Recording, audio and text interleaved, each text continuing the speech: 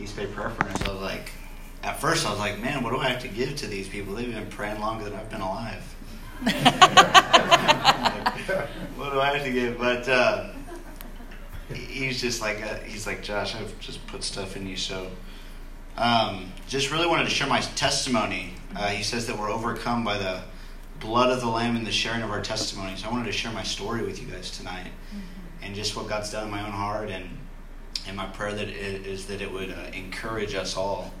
I know it even encourages me after I've shared it, and just it's so important to constantly look back and see what God's done. I think that's what the Israelites lost sight of often, and I do too so often. So, Father, I just ask that you would put a fresh fire in our hearts tonight as we look at your word, as we hear what you've done, Lord, in your faithfulness and your kindness to us. Father, I'm asking that you'd remind us of who you are tonight, that you would put a fresh fire in our hearts, Lord. We're tired and we're weary, and we need you, Lord, to relight a flame in our hearts. Give us fresh fire in Jesus' name. So about 5.5 years ago, actually, no, let's not do that. Say about 20 years ago. Let's do it. About 20 years ago, so I grew up in a religious home, Baptist, Southern Baptist, and I grew up, we went to church on Sundays, and we prayed before we had dinner.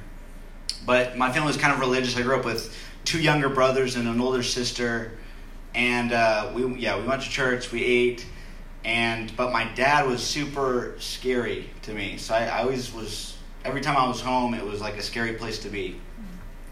And so it was just often occurrence. And before I get into this too, I really want to honor my dad. And so before I get into all the stuff that's happened, and I love my dad. I want to honor my dad. He's come a long way, and God's encountered him. At the same time, I want to share where I've been to where I'm now, to show like what God's done. And so it's all about what God's done. But sometimes I share my story, and the people come up to me after, and they're like, your dad should be in jail and all this stuff. It's like, man, I should be in jail too. And probably you too, you know, we should all be in jail. But so anyway, we grew up in a family. My dad was abusive, and so I'd come home, and specifically this one moment, I was in 2nd grade. I came home, and we got picked up by a nanny that would pick us up from school, and I went up to my dad, and because I was afraid if I didn't say hi to him, I might get in trouble, so I just figured out I'm going to say hi to my dad. And he was sitting on his chair watching TV, and I went up to him after school, and I said, hey, Dad, how you doing? How was your day? And he said, good, now go grab me a beer. And so I went and grabbed him a beer, and I came back and gave it to him, and he looked at me, and he says, now, son, go grab the pole. And the pole was where we got whipped in our house, you know, by whatever was in his hand at the moment. Usually it was a belt. If we were outside working on the ranch, it was a 2x4 or a switch or whatever it was. But this day it was a belt. And so it was a constant occurrence. I'd be going to the pole not knowing why I was going to the pole. And so he says, go grab the pole, son. And so I went to go grab the pole, and he just started whipping me. And no explanation of why I'm getting whipped.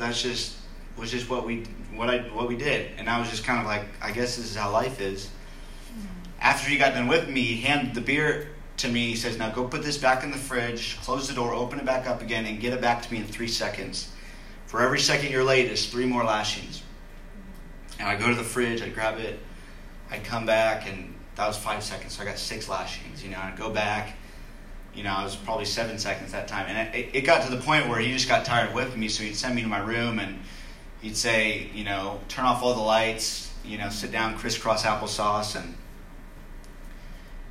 stare at this dot on the wall. And if I moved or the light was on, I'd get in trouble. And so about 4 hours, you know, of just sitting on my bed looking at a dot, he calls on the intercom. We had an intercom system in my house. And he calls, he says, Josh, come down for dinner. And so I woke up from a little slumber I'm in, and I fell flat on my face. I'd lost all the feeling in my legs. And so it took me about a minute to gain feeling back in my legs, and I was waddling down the stairs, and my dad's standing at the bottom just furious. I mean, his face is like bright red. And I, you know, he just started, you know, whipping me again. And so we all gathered around for dinner after that. And that was, I would say, that was probably the more extreme, but this was the atmosphere that I grew up under. And it was still, we're going to church on Sundays, and we're going to pray. And so as we're gathering around the dinner table, my mom says a prayer, and the dinner table is kind of silent. And, we're having spaghetti that night, and I remember we just hearing the forks hit the plates, and my dad kind of breaks the silence. He says, "Children, do you know why I do what I do?" And I spoke up. I said, "No, I don't." And he said, "I do it because the Bible tells me that I need to spare the rod or spoil the child." It's a verse that I found out later. It's actually this poem that was written in the 1700s. But so he just used these scriptures, to justify kind of some actions. And I remember in that moment that I was like, man, if I can't be good, I'm just going to be bad. And so I remember, like, in that moment, I was like, I can't relate to a God like this. And so I just ran the other direction. And I got in all kinds of trouble. And so I got kicked out of 3 schools, suspended like 12 times by the time I was an 8th grader, for bullying, fighting, vandalizing, cussing teachers out, just an angry feller. And but I knew that I could never get punished as bad as it was at home, so I just did whatever I wanted to at school. And then high school came around. I had been to all the feeder schools to my high school, so by the time I was in high school, I knew everybody. So I was a pretty popular kid in high school, which is, I like to say that just so everyone knows, Not that it means anything. But anyway, so freshman year of high school, I'm in FFA. Do you do FFA around here? Future Farmers of America. I grew up in Loomis. It's kind of in the foothills of Sacramento.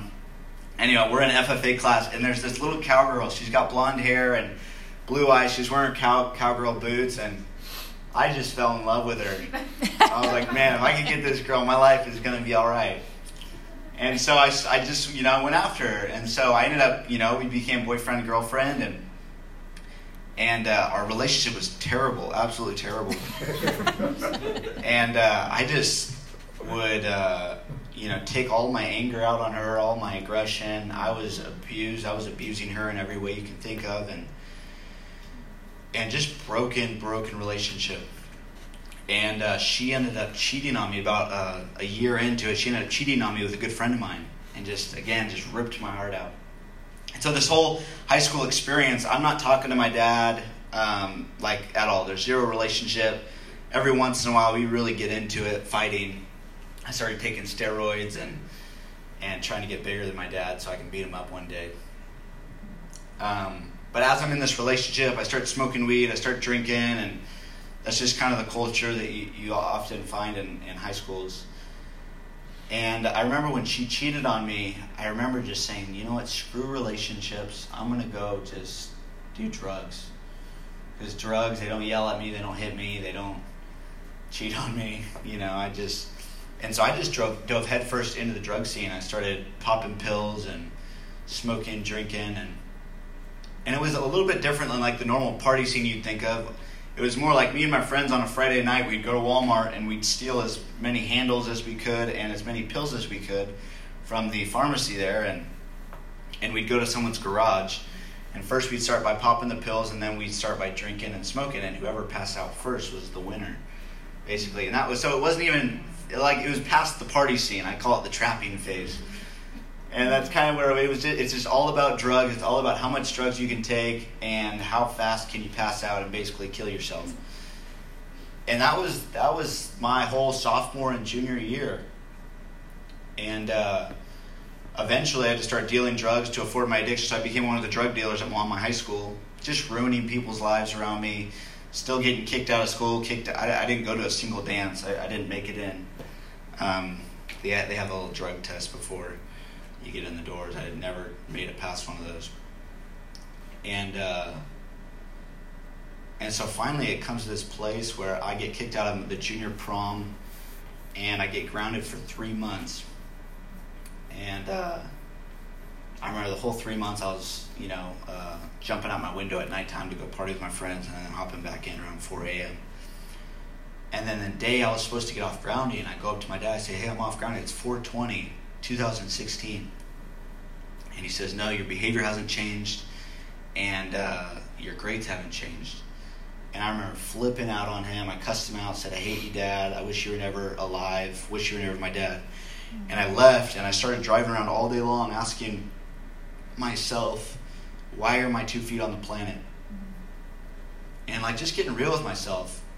And I was looking at my life from a third-person perspective and was like, man, all I'm doing is ruining people's lives, selling them drugs, getting people that have never done drugs before, getting them addicted so they can buy from me and I can get more money, and then all I'm doing is ruining people's lives. That's all I did. If someone ticked me off, I'd go stab their tires, I'd break their window, I'd go find out where they lived, and did all kinds of stuff. And so I just started to look at my life and realized there's no reason I'm alive. I should just be dead. And so I came home to my my house later that day after driving around. My dad went to the Bay Area that day, and I hated my dad. And honestly, part of it was like I was like, if I could just kill myself, then I'm going to make my dad suffer for the rest of his life for everything he's done to me. Mm-hmm. And so I came home later that day, and my mom was cooking dinner in the kitchen. And my mom's like this sweet lady that's kind of held our family together. And she's just been loyal and faithful in prayer. And just a sweat lady. And I go up to her, and I say, Mom, if life's going to keep being like this, I'm done. I'm going to kill myself. And then I went to my room to try to figure out how I was going to do that. And my mom comes to me, and she's weeping, and I'm weeping. And she says, Josh, you need to think about what you're doing with your life. And I remember looking at her, and I said, no, Mom, I've already thought it through. I know what's best for me. I'm going to kill myself. And she's like this little 100-pound lady, so she wasn't physically going to stop me from leaving. And she just looked at me with tears in her eyes, and she says, Josh, can I pray for you? You know, and I looked at her, I said, yeah, Mom, you pray for me, and then I'm going to leave. If there's a heaven, I'll see you there, but if not, have a good rest of your life. And I remember my mom just laying her hand on my shoulder, and she just cried out to God like a mom would. And she asked God to show me what my life was worth and to take the pain in my heart. And that was the moment where I experienced this man that he died for me, and he showed me who he was that day on 4/20/2016. And I remember him speaking this phrase to my heart, and he said, son, if you don't want your life, let me have it. Give it to me. And I remember in that moment, I've been going to church my whole life, really. You know, still on a bunch of junk, but going to church, I'd heard all the stories, all the Noah stories, and Moses, Jesus, all the Christmas stuff. But there was something different when I encountered his presence. And it was the encounter that changed everything. And I remember that moment, I gave my life. I said, God, if you can use my life for good, you can have every part of it. And so it's just, that was where my life began to take off. I mean, it was a slow takeoff. But I remember I stopped dealing drugs. I stopped popping pills. But smoking weed and drinking was still kind of just part of my life. It was like drinking water for most of us. And it's just something I did. And I remember I was around a stoner circle, about 12 of us. We're all gathered around, and we're all passing the bong, the blunt, whatever it is. And it gets to me, and I'm smoking, and I just start crying. And my friends are like, what in the are you crying for, man? And I'm like, man. I remember just feeling the love of God for my friends. And I'm like, man, Jesus loves you guys so much. And they're like, what are you talking about? They think I am on the moon. They're like, we got to get on the level he's on, man. Let's start smoking more. And so we just keep going around, and I'm just crying. And that, that night just kind of went on like the rest of the nights. And then about a week later, we're in the same circle, and the thing gets to me again. And I remember just, again, smoking it, and I started crying, but this was a different cry. It was like a godly sorrow. I was like, man, this isn't who I am anymore. I don't even need this anymore. And it started, and then the third time came around, and it comes to me, and I'm like, I just passed it along. And it was like, man, I don't need it. And eventually they caught it, and I'm like, why aren't you smoking? I was like, man, I don't even need this stuff anymore, but I love you guys. Jesus loves you. I love you guys. Let's keep hanging out, And they're like, oh, you're getting all religious on us. I was like, no, Jesus loves me, and he loves you too. And it wasn't, no religious person told me to stop smoking, stop drinking. It was the love of God that compelled me to just let go of everything, because I wanted this thing that encountered my heart. And so I just started going on this journey. I didn't really have training on it. I just started taking steps. I'm like, God, I just want to know you. You saved my life. I gave you everything. I left everything. I didn't, it's been a slow journey where it has us leave things behind. But I just started letting go of things, and eventually it came to, hey, are you willing to let go of your friends? It's like, what are you talking about? These are my boys. I've known them since, some of them since kindergarten. And I remember he's like, man, well, do you trust me? And this phrase, do you trust me? He's just continued to ask me that along the journey. Do you trust me? And I remember saying, yeah, God, I trust you. And so I would just go up to these hills I used to smoke on, and I would just open up the Bible. And I remember one of the first Bible verses I started reading in Matthew 6:6. And he says, when you pray, go into your room and close the door and pray to your Father who's unseen, and he who sees what's in secret will reward you. And I'm up on the hill. I'm like, man, do I have to go down and get into my room, or can I pray here, It's like, just get in secret, man. It's good. And so I just started to get to know him. I started opening up Bible verses, but this thing consumed me where I was like, man, this is all or nothing for me. Like this intensity, this intense desire to pursue God with all of my heart consumed my heart, and I began to let go of everything. I said, God, if you could use my life, you can have everything, right? And I remember, so I started going to church group and all these things, and that summer I went to this church camp with all these church people. And I remember I thought church people were weird, especially guys my age. I was like, man, you guys just play Mario Kart, and that's kind of your fun. I'm not into that kind of stuff. But I went to church camp. It was down in San Diego that day, or that week. And I'm around 12 guys, like about the stoner circle amount. But we're having small group time, right? And about 3 days in, I don't say a word. Like, I'm just like, who are these people? The third day in, we're in small group time, and my heart just starts pounding. And I remember this urge to share all of my junk with these people. Like everything I just shared with you in 5 minutes, like share all of that stuff. And I'm like, no way, dude. These are I'm trying to make new friends, right? I don't want them to reject me. And I remember, I was like, God, if this voice is you, tell the leader of this conversation to ask if anybody's got anything to say. And within like 3 seconds, he asked that question. I'm like, God, that's wow. If this is really you, have him say it one more time. And he did. Within the next 3 seconds, he asked again. And so I'm like, shaking my hand. I got something to say. And they're all excited because I haven't talked in 3 days. Like, yeah, Josh, what do you want to say? And I'm just like, man, I got something really to say to you guys. And the whole 45 minutes later, I've been looking at the ground for 45 minutes just rambling on about everything I just shared with you. All of my junk, everything I've been ashamed of my whole life, rejected for, share it. And I'm just ready to get rejected. That's all I'm doing. But I'm trying to follow this voice that saved my life, right? And so it's just this desire. I want to please this thing, this Jesus, man, that came into my heart and saved my life. And after I look up, every single person's crying. And one by one, they get up and they give me a hug. And I remember just receiving love in all these broken places that I had always been rejected. And there's a healing. And this is a part of a big mega church up in Sacramento. And I remember from that moment on, I was on every conference screen and all the things. And I became this popular Christian dude. And I'm like, okay, God, this is all right. And I got all kinds of friends, new friends, and like I was kind of the poster. Like they still have my big old. They blew up my face and put it on the front of their church building. It's still there. And so I became this Christian dude. I didn't really care about that. I was just like, man, I still want to just get in secret and talk to this man. He would just encounter me when I was alone with him. And it was just the love of God, the love of God, the love of God. Didn't know anything about the power of God. Didn't know anything about prophecy or what you guys believe in. Didn't know any of it. I was just growing up Baptist. Jesus died for me and he loves me.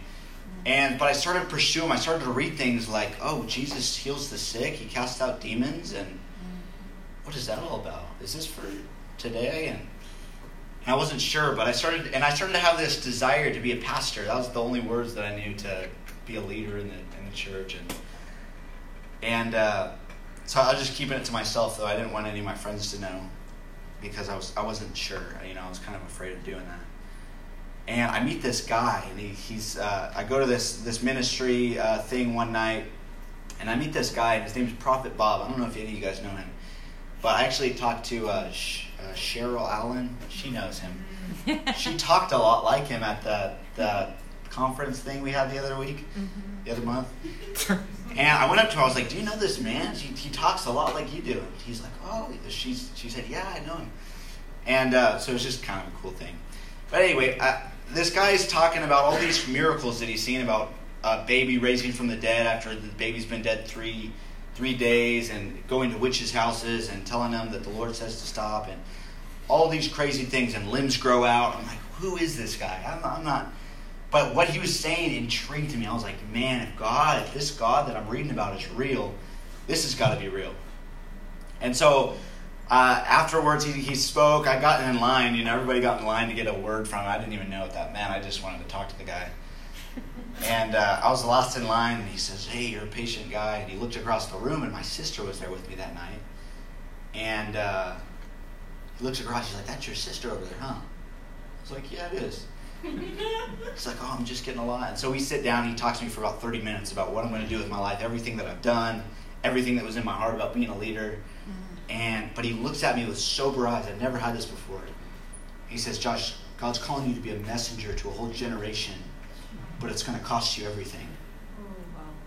And I remember the weight of the cost just really hitting my heart in that moment. And he said it like 3 times. He says, "It's going to cost you everything.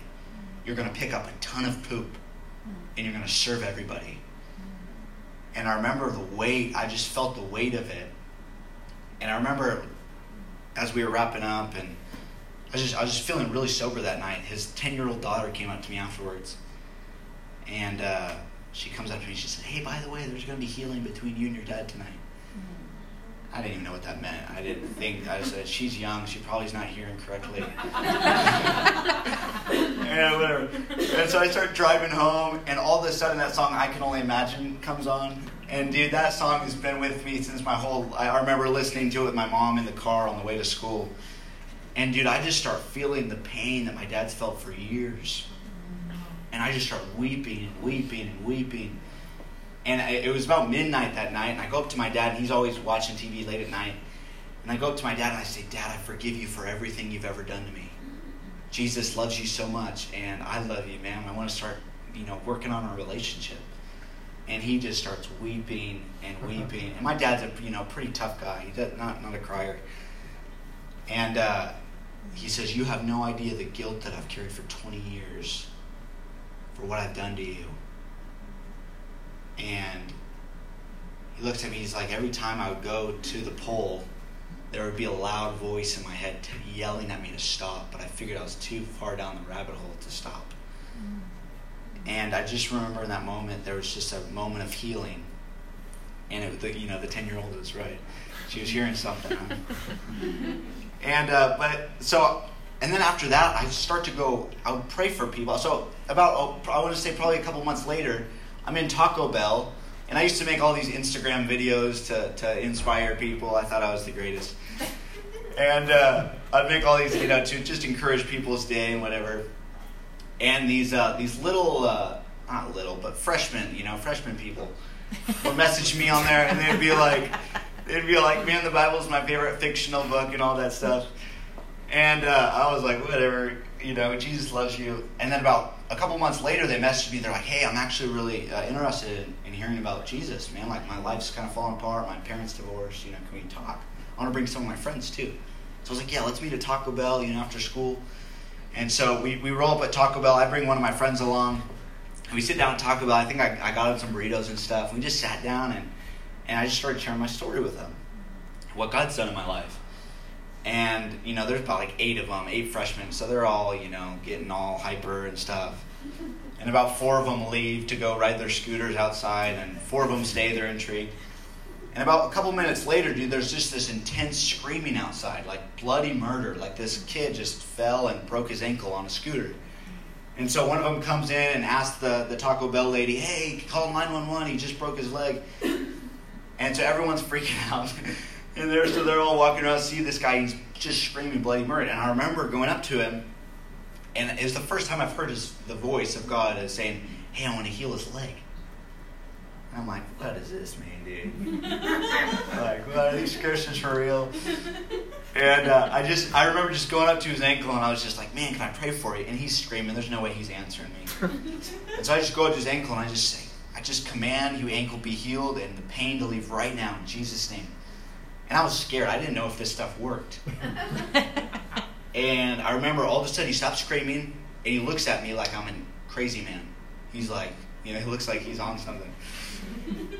And I remember like, what's going on, dude? And he's like, it's healed. There's no more pain. It's like, no way. and like there's like 8 of his friends are just watching the whole thing. And they're looking at me like, what the blank is going on? And he's like, it's healed, it's healed, it's healed. He's freaking out. Wow. And they're like, no, get the, all the words. And the Taco Bell lady comes out.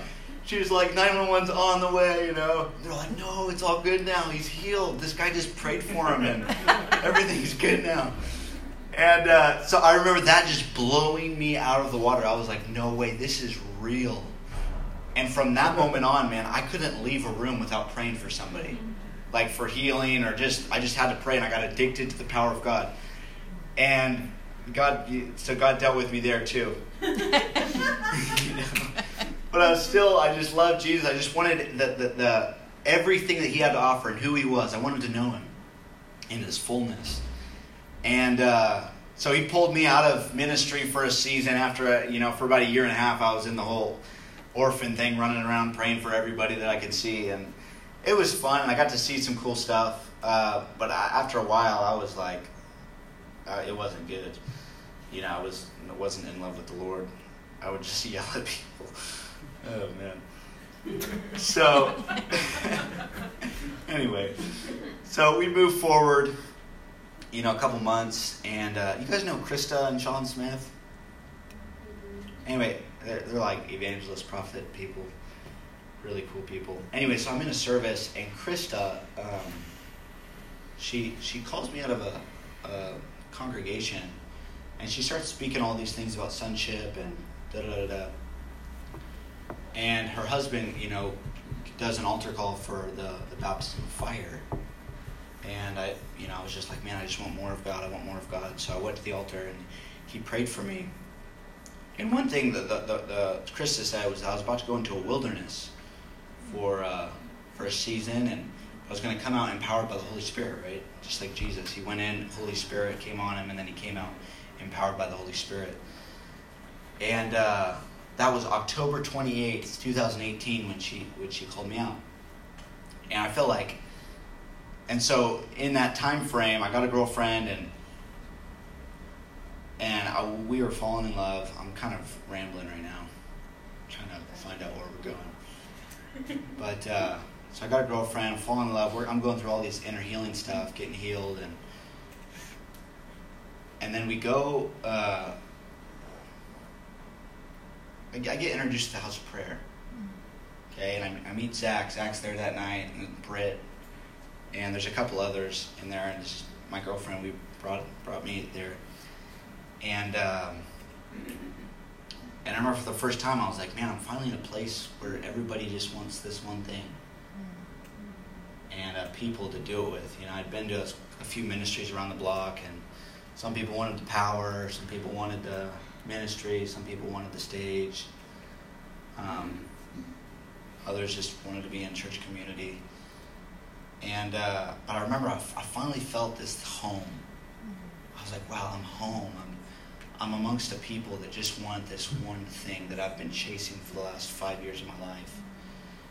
And so God just wrecked me that night. And I started just coming to the prayer room up at the Hops. And they were just getting started. It was around January of that was actually 2019, right? think, something around there. The end of 2019, and so I started just coming to the prayer room, and then as I'm in the prayer room, the COVID hits, 2020, and we're all like, what the heck's going on with the world? Everything shuts down, and the Lord just really starts to get a hold of my heart. I go on these walks, with the Lord, and all of a sudden He asks me this question. He says, do you trust me? And I knew what He was poking at. He's poking at this relationship in my life. Right. And it's weird because I'm like, no, God, aren't we supposed to get married and do all that stuff, raise up a family and be strong in the Lord? And He's like, do you trust me? And I remember this feeling of like, wow, like it's this moment again. It's this crossroad moment, where, and I had no idea it was had to do with, I don't even know what I was about to say. But He's like, do you trust me? And I remember just crying my eyes out, like, God, I trust you, and I'm going to keep following you no matter the cost. He spoke to my heart. He said, son, if you don't want your life, give it to me. And so I don't have a life to keep to my own anymore. And I just remember the pain of laying that relationship down. And it was this moment where He's like, hey, come away with me. And it was right after I got introduced to the prayer room. And so it's a perfect opportunity. The whole world's shutting down. I don't know what's happening. We break up, and I'm like, hey, God, what do I do with my life now? You want me to go back to school? Do you want me? I was thinking about moving to Dallas to just run away from pain. Not realizing I'd still be in Dallas if I was there, And so I'm praying. I'm like, God, what do you want me to do? Like, I just want to know you. I want to seek you, but where? How do I do that? Still going to the prayer room, but not the full understanding of why I'm there. And he just drops this vision in my heart, and it's me sitting in a prayer room, and He's saying, son, will you give me your 20s to sitting at my feet? And I remember it was that one thing cry just bursted up in my heart. I was like, that's all I want to do with my whole life. I want to seek you out. I want to know this man that saved me from death, that man that showed me and lavished His love on me. And so I just started going on this journey where I was like, yeah, God, I'm willing. And He spoke to my heart. He says, Josh, you've been a Martha with Mary moments, but will you be a Mary with Martha moments? And I'm like, no, what about the prophet? He said, I'm going to be a messenger. I'm going to go preach the gospel. And He's like, he'll still do that, man. But your primary occupation being to sit at my feet and to love me, because I'm jealous for that time and that place in your heart. And I just remember this just pain of letting everything go. Again, it's like He keeps shedding off the layers, as we keep going. And so I just said yes, and I let go of the relationship, and for the next year, I've just had a broken heart. And eventually He's healed that, and we're on to the next year. And so I've just been in the house of prayer for the last year and a half, which isn't long for a lot of you guys in here. You've been here the last 15 plus years. And that's why I was like, man, what do I have to say to these people? But after even a year and a half, I'm in that room, a lot of the days, and I'm thinking to myself, what am I doing? Especially this last 3 months. I've just been like, what am I doing with my life?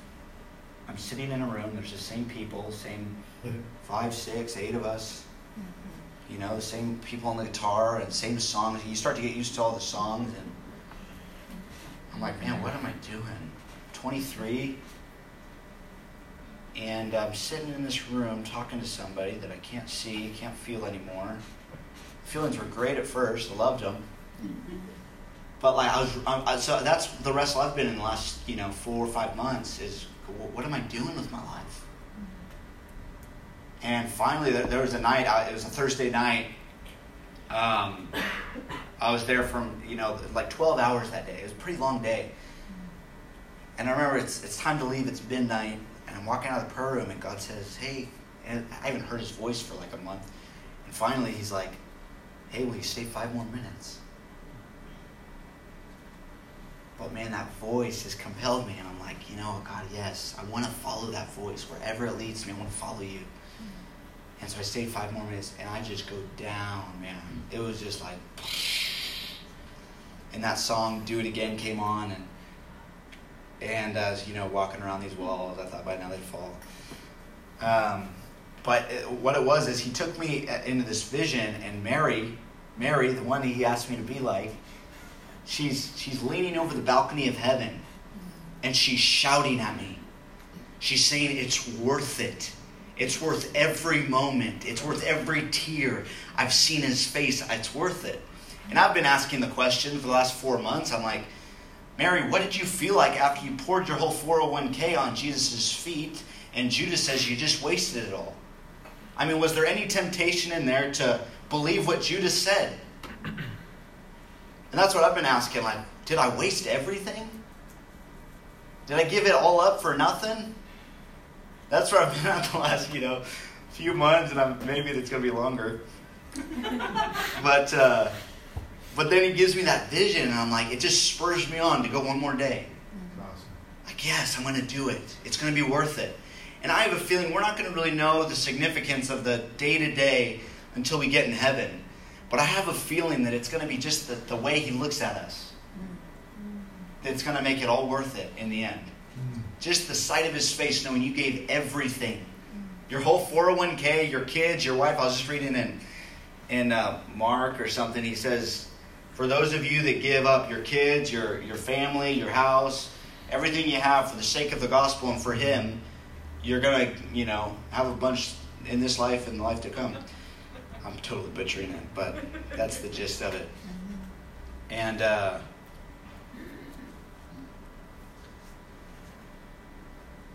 so I guess I don't really have a good way to end it, but I just really feel like the Lord's asking me, like, is it worth it to you to show up one more day? Is it worth it? Is it worth that one thing desire that you gave your all to, even after all the feelings have faded away and all the, I'm at the point, like, even the things that I want in life, the things that I'm contending for and the promises, I'm like, man, even if that came to me right now, I still don't know if I'm going to be satisfied. Because I just feel like he's expanded my heart in such a way where I'm like, that won't even do it anymore. I need a touch from heaven. Right. And it's got to be more than tears. It's got to be more than a good, quiet time. I need the substance of heaven to come and consume my heart. Good. And but he says to me, blessed are those who are hungry. I don't like being hungry. It hurts. Yeah. And he started to consume me with this hunger that hurts. Yeah. But I guess, I don't know if it's this age or the age to come, he says you're going to be filled, right? Mm-hmm. And I have a feeling all those, as Jim's been talking about, a lot of that's for heaven. Wow. So I'm like, man, if we can just waste I was reading this Lou Engle book the other day, and he's like, I don't want to just rust away, but I want to waste my body away, for the sake of him. And there's a part of me that just wants to, I read that and I was like, yeah, I want to waste away. Like in fasting and prayer, like he's like, yeah, you're going to jack up your intestines, you're going to jack up your whole digestive tract, but are you willing to waste your whole life at his feet? And I'm 23, right? We got hopefully 60 years left. I'm like, man, yeah, I'm going to give my intestines for you, Jesus. But there's a healthy way to do it as well. So, some of that's not good to listen to. Anyway. So, that's about all. That's my story, and I hope that it encourages us. And I just want to pray us out, and then we'll go into some, if the worship team wants to come up, and we'll go into some intercession here. But Father, I just thank you, Lord, for who you are. I thank you for your faithfulness, even in our question marks, Lord, even in the times where we're like, God, is it worth it?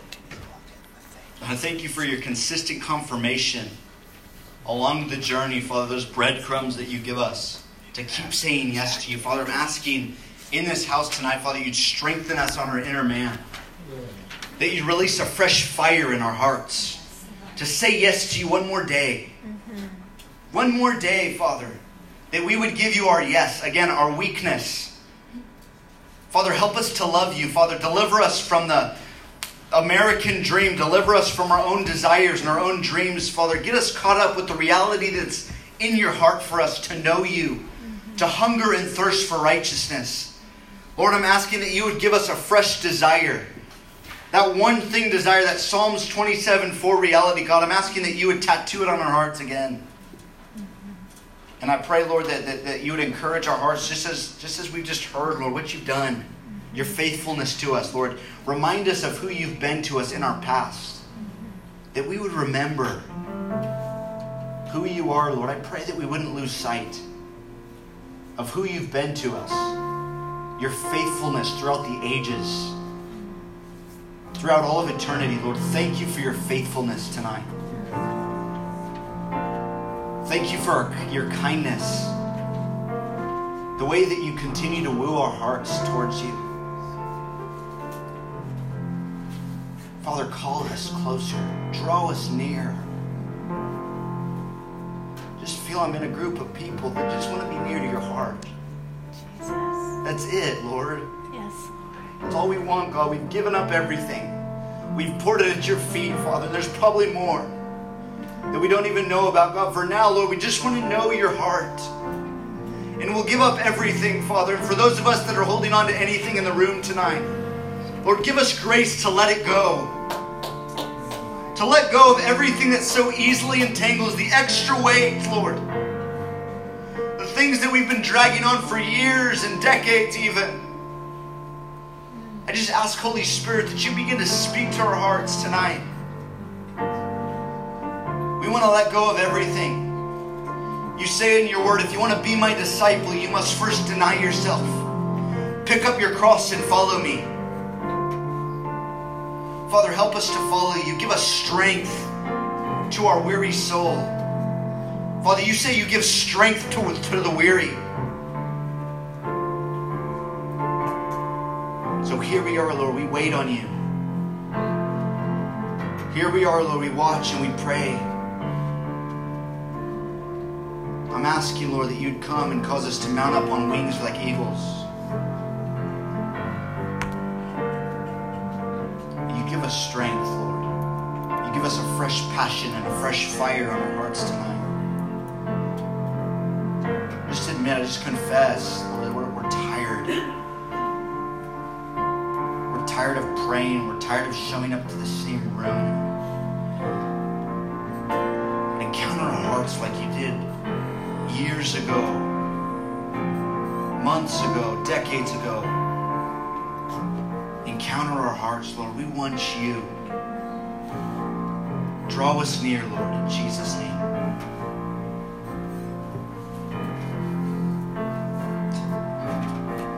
Thank you, Josh. That was amazing. Thank you so much for sharing your story.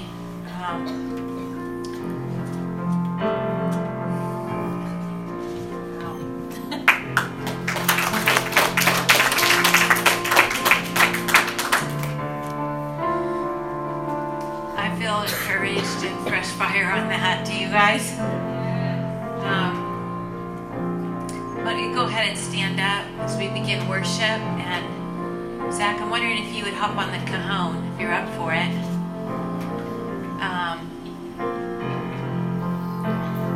As Josh was talking about being in the room extended periods of time and not being able to feel God anymore, right?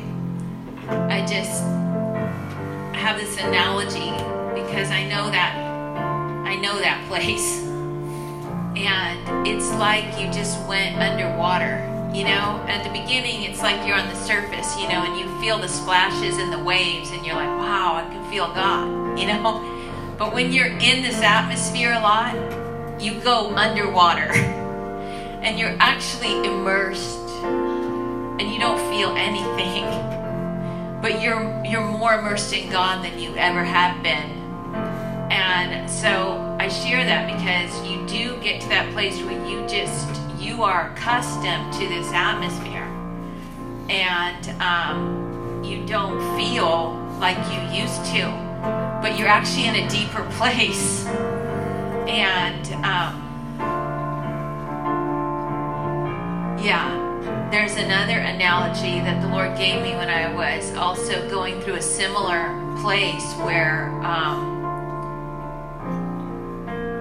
it's also a place of darkness to your soul where you're like, where are you, God, kind of place. And the analogy that he gave me was through a book, A dark night of the soul. And the analogy is the sun. It's like you're looking straight into the sun. And when you look straight into the sun, you go blind. You know? But the Lord is like, no, I've never been so near. My light is pouring into you. It's being infused into you, and you don't even know what you're getting. To you, it's all darkness. You don't see, you don't feel, and yet the Lord gave me hope in that picture. Oh, he's right here. And he's actually closer than he's ever been, and he's pouring his light into me, even though I have nothing. I don't know what that means or what that, it's not a feeling. It's just a knowing that God is good, and he's actually infusing more of himself into me. But I have no knowledge of how that pans out, what that looks like in the future or now. But I just give you those pictures because over the years, those are a couple of the pictures that he's given me, and that do you trust me is real. It's like, do you trust me, in this place where you can't feel and you don't know, and you don't know what it means or how it's going to pan out or what it looks like or any of those things. But he draws so near, and I think, he's doing the deep work in our hearts, and that deep work is, I want to make you look like my son. I want to transform you so that you will be little Christ, you will be Christ to your neighbor, Christ to the world. But that comes with like a price, and it is letting God do what he wants to do. It's that transformation of your inner man, and it is a deep work. It's a deep work, and it's not something you can put your finger on. You don't get it in a prayer line. You don't get it by, a zap of the Spirit. I mean, you might get something from the Lord in a zap, but this is more of a deep, deep thing that happens over time. He's literally transforming your heart. You go into the cocoon like the butterfly and you liquefy. The cocoon for a butterfly, there's nothing of the caterpillar that does not get liquefied. Their little antenna don't turn into the butterfly antenna. They go into that cocoon and it's total liquefaction, and they come out a completely new creature that flies. That's what the Lord is doing in us, and you have no idea what's happening in that cocoon. You're liquefied. When you're liquefied, what do you have? You don't have anything, but God's going to birth then out of that cocoon. He's going to birth himself out so that he can live his life again through you. So Lord, I just pray. I just want to pray for Josh, and I want to pray for those who are giving themselves to the Lord in the place of prayer, and that is particularly in the house of prayer. Lord, we just come before you, God, and we have nothing. We have zero, Lord. We are completely bankrupt. But we just present ourselves to you. And Carla was singing it beforehand. She was like, I present to you my body as a living sacrifice. That is what the most reasonable thing I can do is present myself to you. A living sacrifice. That is all that we can do in light of the cross. Is give everything. We present our bodies as living sacrifices. So Lord, we just today, right now, we want to give you everything. Lord, we want to present ourselves to you, whatever it looks like, even when we can't feel you, even when we're in the dark, even when when it feels like I'm wasting my life, what's going on, all of those things, they're so real. And yet, Lord, you're right there. You're right there, and you are so pleased with the life given over to you.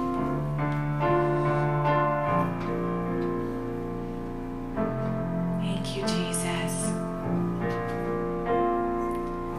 And we're going to go ahead and go into some worship. I just invite you to just continue to press into God.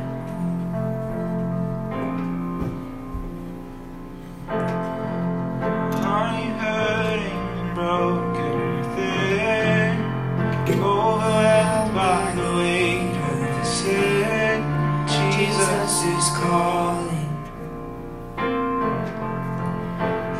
come to the end of yourself? Do you thirst for a drink from the well? Jesus is calling.